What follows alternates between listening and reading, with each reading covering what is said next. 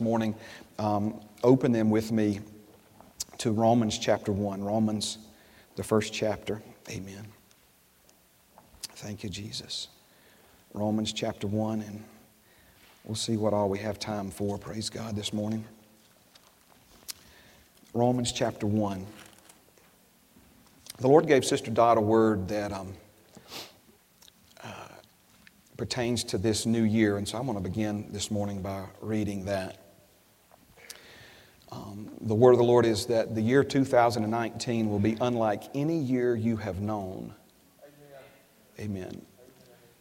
Tradition shall lose its hold on my believers as they seek truth, not fiction, spirit, not fables, right, not compromise. Become familiar with the first miracle at Cana and learn from the Master. This shall be a year of revelation beyond your imagination. For those who are ready to receive, my words will leap from the pages of your Bibles and take up residence in you as never before. Am I not still the God of the impossible? But seek first the kingdom of God and His righteousness, and all these things shall be added to you. Then my words will come forth with boldness, confidence, and power. To those who have ears to hear and hearts to receive, hear what the Spirit is saying. Selah. Amen. And so we receive that word, amen, for this coming year. Amen. Romans chapter 1, and let's begin in verse 18. Romans 1 and 18. It says, "For the wrath of God is revealed from heaven against all ungodliness and unrighteousness of men who suppress the truth in unrighteousness. Because what may be known of God is manifest in them, for God has shown it to them. For since the creation of the world, His invisible attributes are clearly seen, being understood by the things that are made, even His eternal power and Godhead, so that they are without excuse." So he's talking about God in creation. Amen. God in creation. Bethany is going to be nursing Oliver, and of course she's a biology, has a degree in biology, teaches biology, and is fascinated by all these things. And she was talking about how the mother's body responds to the individual baby, and literally produces in the mother's milk exactly what the baby needs. And even a mother who has babies, let's say she has one and then gets immediately pregnant again and has another and has two babies nursing at the same time, that literally one breast will provide a composition of milk for the newborn baby, and the other breast will provide a completely different composition of milk for the older child, to provide for that child exactly what that child needs. One mother nursing two children at different ages. Now, we could spend the rest of this year talking about the fascinating aspects of creation. Amen. But what creation is, if it's anything, is a giant index finger pointing to our Creator. Amen. Pointing to the existence of a divine intelligence, capital D, capital I, who has designed this planet in which we live, created this planet in which we live, and then created us and put us in it. And so he says that even those who maybe have never heard the Bible or heard a sermon, creation itself is a testimony of His eternal power and Godhead. Now listen to verse 21. "Because although they knew God, they did not glorify Him as God, nor were thankful, but became futile in their thoughts, and their foolish hearts were darkened." The Message translation reads this verse this way. He says that when they chose not to recognize Him as God, that we trivialized ourselves into silliness and confusion, so that there was neither sense nor direction left in our lives. Knew God perfectly well, but refused to treat Him as God. Now, Paul begins the book of Romans with an explanation, and the explanation is pretty simple. God created us to live way up here. We're living way down here. What happened? Why are we living so far below, so far beneath what God created and designed us for? And he gives the answer as simply knowing God but refusing to treat Him, honor Him as God. Now, when we think of Jesus and who He is to us, we understand that He came to this earth as a human being, but that is not when Jesus came into existence. Jesus is the eternal Son of God. He is uncreated. He was in the beginning with God, and the Bible says that of this created realm, this cosmos, that nothing that was created without Him. So He is God, and of course there was that wonderful, beautiful day when God the Father gave Jesus to us, and He came to this earth in the form of a human being in order to save us and in order to redeem us. And the Bible says of all creation that it was created by Him, but it was created also for Him. And we also see that in Him it all consists. In other words, He's the glue that holds all of this together. Not just the created realm, but He's also the glue that is meant to hold you and me together. Think of Him as the hub of your life, and everything that has anything to do with your life as spokes projecting out from that hub. Amen. If you remove the hub, all the different pieces of your life just become detached pieces floating in space. There's no rhyme or reason or purpose or meaning to any of it. Amen. Now, if I have a word for you for 2019, the word is simply this. It's the year to give Jesus the place He deserves in your life. It's the year to give Him place. Amen.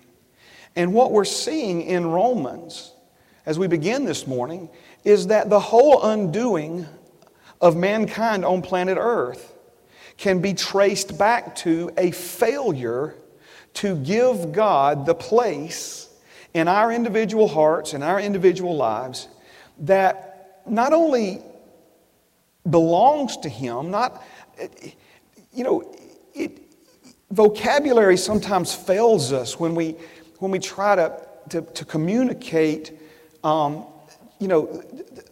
just the fundamental nature of this, but the critical, absolute, eternity, life and death importance of what it is that we're saying here.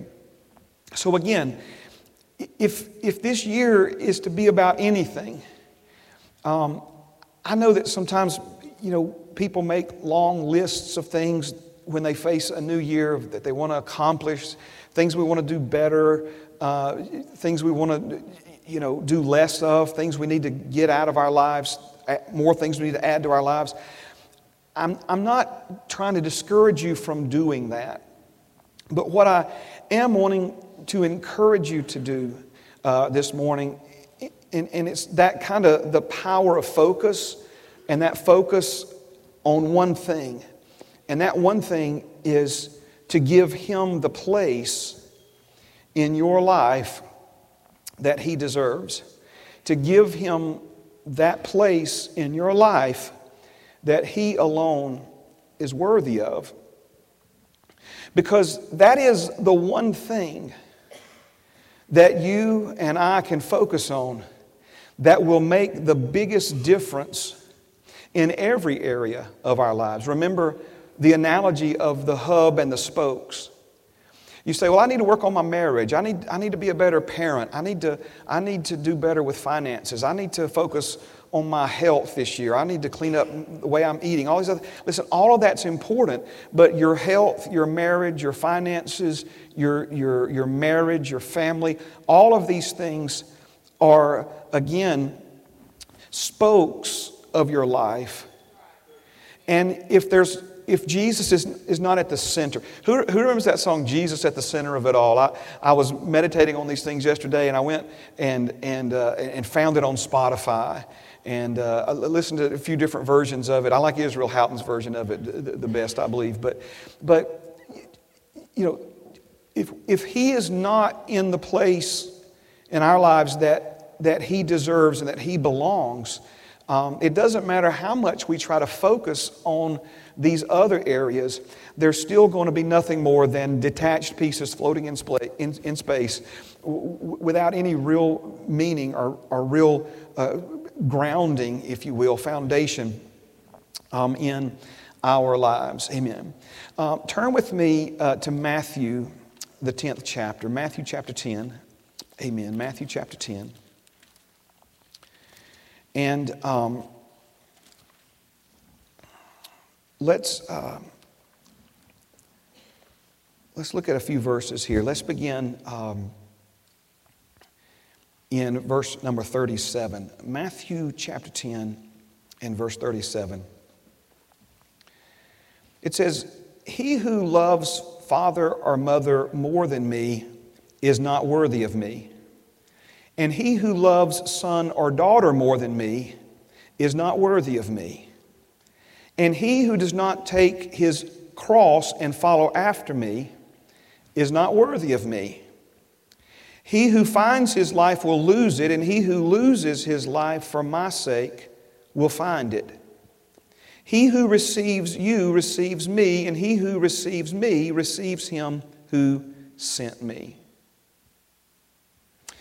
We'll come back to this in just a moment. Do you remember one day, and 3 of the 4 Gospels all contain this.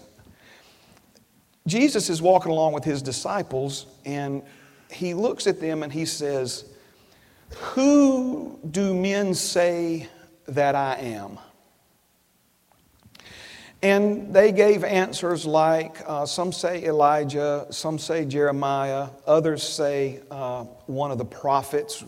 One gospel even says one of the prophets that has now risen from the dead. And then Jesus looks at them and He says, "But who do you say that I am?" Now, when Jesus asked them, first of all, "Who do men say that I am?" Jesus knew what was being said about Him. Jesus wasn't wanting to know if the masses knew His name. He wasn't asking if they knew His identity. He was asking if they knew who He was. He was asking if they understood His value, if they understood what His worth was. Let me say it another way. He wanted to know if anybody understood His place. He then says, "But who do you say that I am?" And we know that by inspiration of the Holy Spirit, Simon Peter says that you are the Christ, the Son of the living God. And Jesus says, "Flesh and blood did not reveal that to you, but my Father who is in heaven." I believe one of the most important questions we can ever answer, and answer correctly, is, who do you say that He is?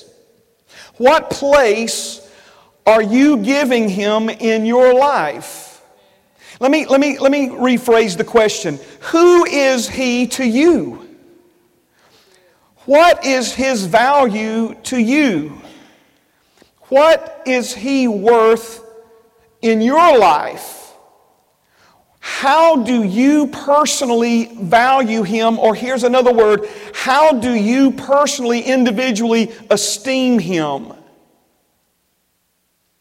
And not to come down too heavy, too fast on you this morning, but again, we need to not only spend some time with this question, we need to spend some time with this question on an ongoing basis in our lives. Because it's very easy for us to say that Jesus is the most important thing in our lives, but do our schedules say that?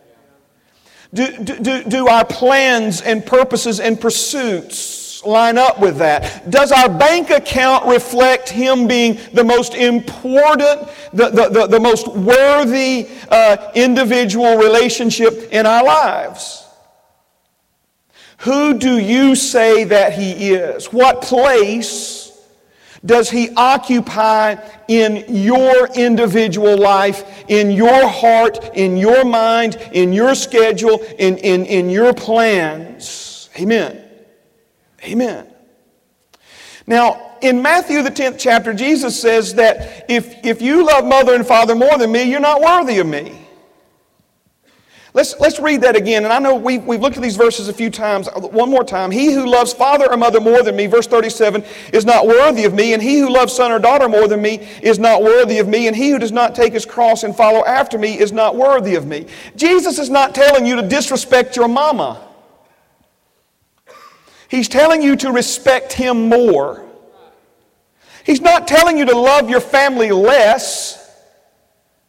He's telling you to love Him more. He's not saying don't ever listen to another thing your father says. But He's saying whatever you do, don't listen to what your father says over what I'm saying to you. It's about giving Him place.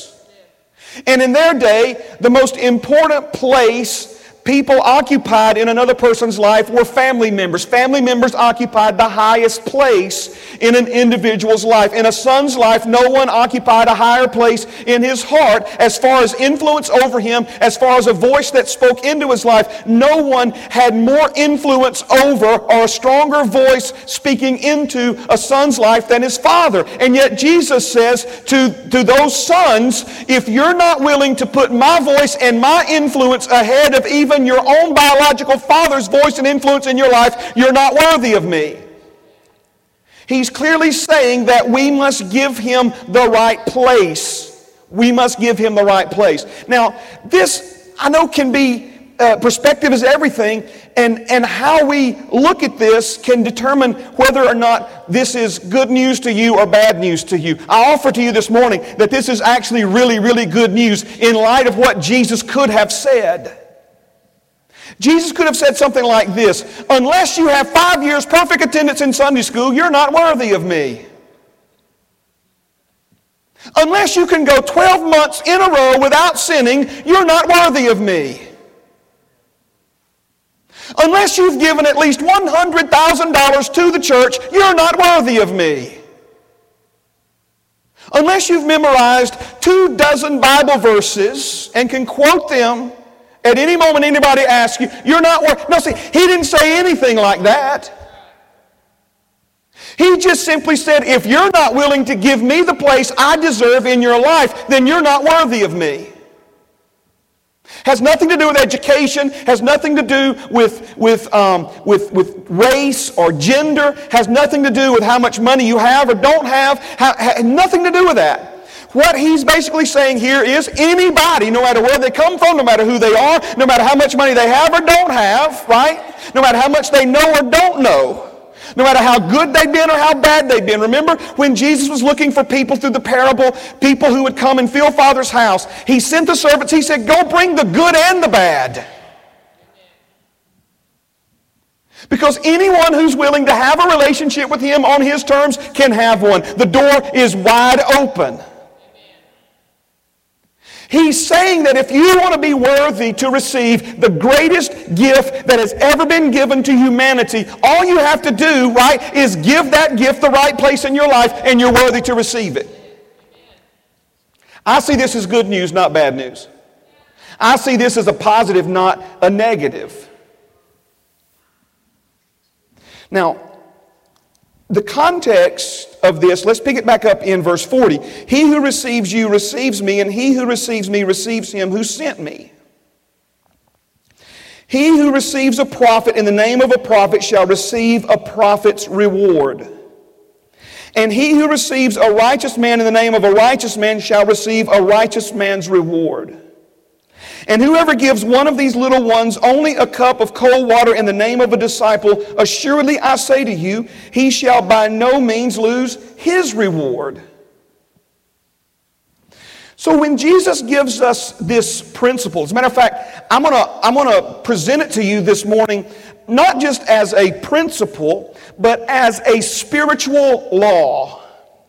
Jesus is revealing to you and me a spiritual law. We could call it the law of giving place. He's saying that if you will receive a prophet in the name of a prophet, then you will receive the prophet's reward. He goes on to give us the same law, but not referring to a prophet. He then refers to receiving a righteous man. In the name of a righteous man, you'll receive a righteous man's reward. And then he goes all the way down to the level of disciple. If you'll receive a disciple in the name of a disciple, you will receive the disciple's reward. Or, as he says, even a cup of cold water given by a disciple. Now, as the gospel unfolds, you're going to see in other places even where Jesus sent his disciples into other cities and towns. And we see that in some of those cities and towns, those disciples were received as those representing Jesus to them. And because they gave them that place of a disciple of Jesus, they were able to minister as if they were Jesus in those places. They laid their hands on sick people and healed them. They cast out devils in Jesus' name. But we also see that there were places where those disciples went. They were not received in the name of a disciple. They were unable to heal the sick. They were unable to cast out demons. And Jesus told them, to the disciples, they're newbies, they're beginners, they're rookies, right? Jesus says, look, don't be offended. Don't get all caught up in that. Shake the dust off your feet, right? See, people offend us and we throw a fit in the dust.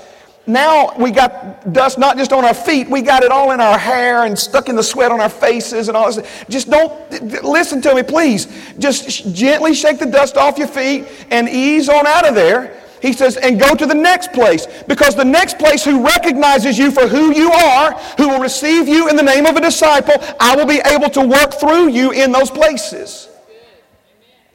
So we have three different levels or categories, if you will. Disciple, righteous man, prophet.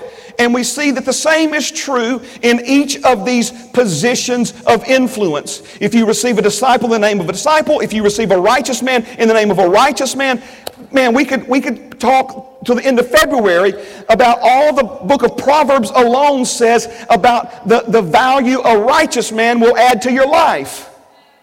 This is speaking of, like in the New Testament, we would call them elders. These would be people in your life who are more mature spiritually than you, who have walked this walk with Jesus longer than you. And if we would respect them and honor these men and women, then we would benefit greatly from their lives. And we would ultimately be able to receive from them what they've received from God the Father to give to us.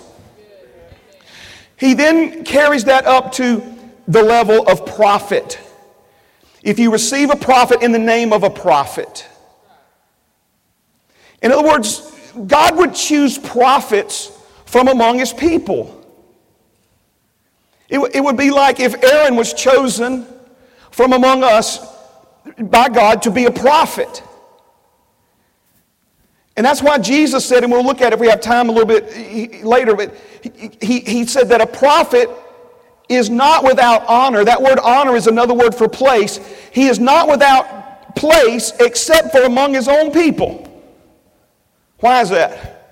Because his own people say, who does he think he is, acting like a big shot around us? We know you, Aaron. We know you were raised with us. We were there, right? We know all about you. Now you acting like you something that you're not. But see, you got to understand, if God chose Aaron to be a prophet among us, amen, in order to receive what it is that God gave Aaron to give to all of us, you've got to receive him as a prophet. If he's just Jesus, son of Mary, if he's just James and Judas's brother, in other words, that's what they said in his own hometown, right? They said, where does Jesus get this stuff that he's saying and these mighty works that he's doing? Did he not grow up with us? Is he not one of us? See, the only place they were willing to give him was a place equal to them. So the spiritual law of giving place simply says this: if you do not give the people place in your life that God has sent into your life to bless you, then you will not be able to receive from them that which God the Father has given to them to give to you. See, Father God gives things to people to then give to you. I say this as humbly as I know how to say it. God has given me some things to give to you. And it's the great joy of my life to be able to give to you what he gives to me to give to you. My prayer to him constantly is simply this: Father, help me, help you, help them. He's the great shepherd. Amen. Are you following what I'm saying? But when God sends somebody into your life that he has given something to give to you, if you do not give that person the place that they deserve, that they're worthy of in your life, then you will not receive from them what Father God has given to them to give to you. Amen. Amen. Thank you, Jesus. See, some of you are like, man, he's just getting all full of himself up in there. No. See, again, that's the deal. That's the whole thing right there. Amen. Amen. So he said, if you receive a prophet in the name of a prophet, let's talk about this word receive. There are different words, like so many in the Greek. There are different words translated into our English word receive, each with a slightly different variation of meaning. This word receive a prophet in the name of a prophet, it literally means to deliberately receive, or to receive with eagerness. The idea is that we're intentionally receiving, we're intentionally recognizing, and we're doing it quickly, we're doing it eagerly, with excitement. Now, there's another word, and I'm not going to give you the transliteration, it's not important. There's another word that's translated receive, and it means to receive reluctantly. All right? And to receive reluctantly would be like,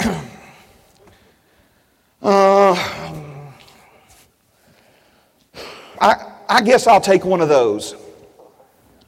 Did we receive? What do you want to eat tonight, honey? I don't know. What do you want to eat tonight? Oh, it doesn't matter to me. Well, you choose. I chose last time. Now, see, we're going to receive something for supper. But we haven't done it deliberately, intentionally, and eagerly. My children took me to P.F. Chang's for my birthday. That was determined beforehand. We didn't like, well, where do you want to go for your birthday? I don't know. Where do you want to go for my birthday? Oh. No, see, none of that. See, it was already deliberately, we were looking forward to it. You understand? There's a difference here in these degrees of receiving. And so when it says receive a prophet, he's talking about something that you do with deliberation, with intention, not with question, not with reluctance, not like, well, okay, whatever. No. See, that's receiving, but that's not giving in place. Giving in place is when, with great intent and excitement even, you not passive. See, there's a passive receiving and there's an aggressive receiving. Give me your best shot, Pastor Mark. Let's see what you got this morning, right? And there's a Father's got something for me, and He's going to speak to me through Pastor Mark this morning, and I'm coming to hear what it is that He has to say to me through him, right? Because God's interested in my life and my family. God's interested in me prospering and being healthy. My Heavenly Father desires for me to grow up into Jesus and fulfill my purpose and destiny in Christ Jesus. And I have chosen, led by the Holy Spirit, and chosen to recognize Him as my pastor, as one that God speaks through. I recognize that His spirit, soul, and body is nothing more than a portal through which God's wisdom passes from eternity into time and space, into my heart and mind. And I'm coming deliberately, eagerly to hear and receive. So there's a difference in receiving. Amen. So when Jesus says, if you receive a prophet, again, with this not passive, but almost there's an aggressiveness to it. There's an intent to it. There's an eagerness to it, right? If you receive a prophet in the name of a prophet, in other words, if you will give that prophet the place in your life that Father God sent that prophet into your life to occupy, you will receive that prophet's reward. What is that? Well, that word reward could be translated what he earns, his wages. I like this one. It's compensation in recognition of services rendered. Compensation in recognition of services rendered. Wages or earning. Now, when Jesus revealed to us this law of giving Him place, this law of giving place, He talked about a disciple and receiving a disciple. He talked about a righteous man and receiving a righteous man. He talked about a prophet and receiving a prophet. He did not finish, but I believe He left it for the Holy Spirit to finish in each one of our hearts. Because if we receive a disciple in the name of a disciple, we'll get a disciple's reward. If we receive a righteous man in the name of a righteous man, we'll receive a righteous man's reward. If we receive a prophet in the name of a prophet, we'll receive a prophet's reward. What in the world will we receive if we receive the Son of God for who He truly is? What will we receive if we receive in our life Jesus, Yeshua HaMashiach as the Messiah? If we give Him place in our lives that He deserves, we will receive His reward. We will receive what He earned. But who did He come here to earn it for? What He earned on this earth through His obedience, He earned for you and me. What He was given by Father God, He was given so that it could then be passed along to you and me. Recognition of services rendered. This is why the Apostle Paul says, when Jesus was crucified, I was crucified with Him. When Jesus was buried, I was buried with Him. When Jesus was raised up from the dead, I was raised up together with Him to newness of life. When Jesus ascended to the throne of the universe and was seated on the right hand of God the Father, I ascended with Him. You say, wait a second, how does that work, Pastor Mark? We are being recognized for services rendered by our Messiah because we have given Him place in our lives as Messiah, and we have now participated in His reward. Amen. Are you seeing this? Thank you, Jesus. I don't even know if I need to look at that watch. Praise God. All right, we'll land this plane right here. So Mark 6, turn with me quickly. Mark chapter 6. Listen to me, please. You've got to get a hold of this, right? We got so many people in the body of Christ today. We're wanting Jesus to do in our lives things we have not given Him the place to do. We haven't given Him place. And we say, well, you're just waiting on God. We just, whenever He gets ready, whenever He's going to come through for us. No, He's already ready. He's already come through for you. He has blessed you with every spiritual blessing in the heavenly places. He has given you all things that pertain to life. Not will give, has given, has blessed. He didn't say by His stripes you will be healed. He said by His stripes you were healed. We want a relationship with Him on our terms. Listen, we got to get Him out of the stable and get Him in the front door of our lives and get Him on the throne of our hearts. You keep a donkey in the stable to bring him out whenever you need him. You don't give donkey place in your home. You don't give donkey place in your daily decisions. You don't let donkey sit at the head of your table and eat a meal with your family. But when you need donkey, you go get donkey out of the stable to go pull your plow or go carry your burden or go take you somewhere. And we've treated Jesus like they treated Him when He was born. We've sent Him to the stable and we call on Him when we need Him. Get Him out of the stable and get Him at the head of your dining room table and let Him live your life and family. You want Him to do things for you that you haven't given Him place to do. If you're going to treat Him like a donkey, the best He's going to be able to do for you is what a donkey can do for you. But if you'll treat Him as Lord, if you'll treat Him as the creator of the universe, are you understand what I'm saying? If you'll treat Him as healer, if you'll treat Him as Savior, if you'll treat Him as deliverer, if you'll treat Him as the one who became a curse for you so that the blessing of Abraham could become alive and well and active in your life and family. That's who He is. Not some good luck charm, not some rabbit's foot. He's the Lord of the universe. He's the head of the church. Amen. Amen. So Jesus goes to His hometown in Mark chapter 6. We'll finish this tonight. Let me say this much and then we'll do communion, okay? Then He went out from there, chapter 6, verse 1. He went out from there, came to His own country, and His disciples followed Him. And when the Sabbath had come, He began to teach in the synagogue, and many hearing Him were astonished, saying, "Where did this man get these things? And what wisdom is this which is given to Him, that such mighty works are performed by His hands?" It's not a question mark.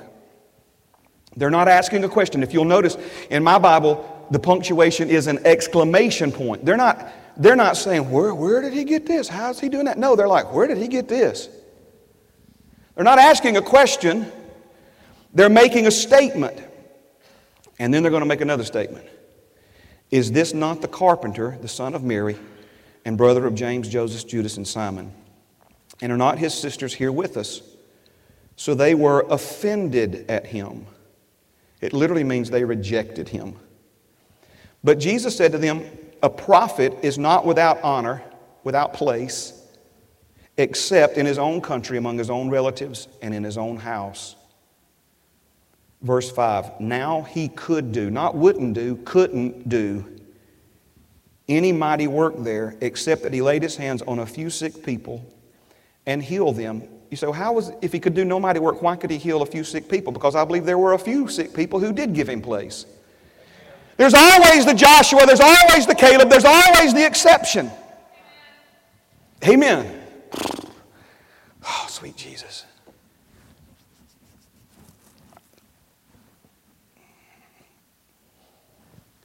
It's time for us to go from exceptions to the kind of mass healings and deliverances like we saw in the earthly ministry of Jesus. You look at what Jesus was able to do among people who gave Him place, and you look at what He could not do, even though the Bible clearly says He desired to do it among people who would not give Him place.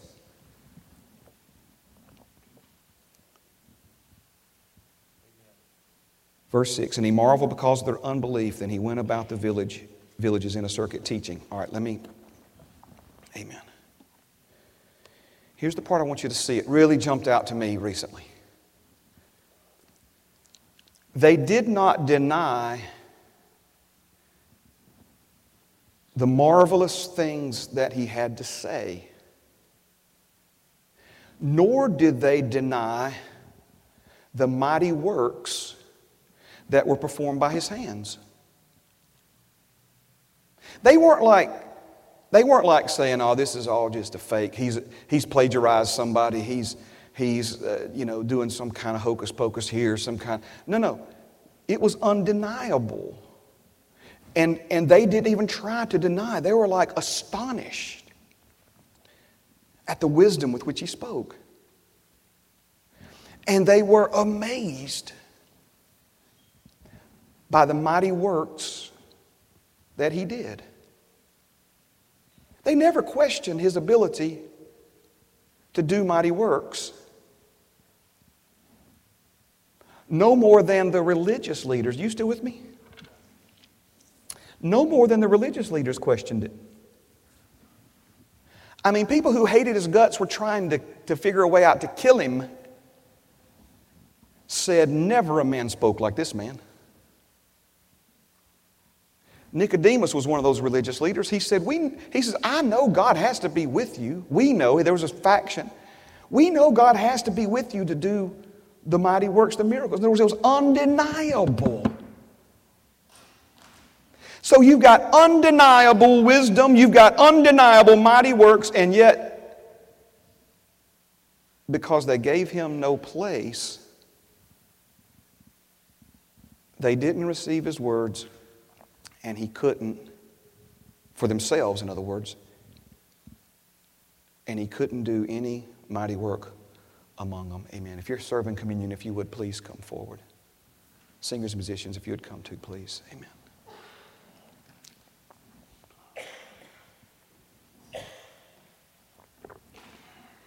Thank you, Jesus.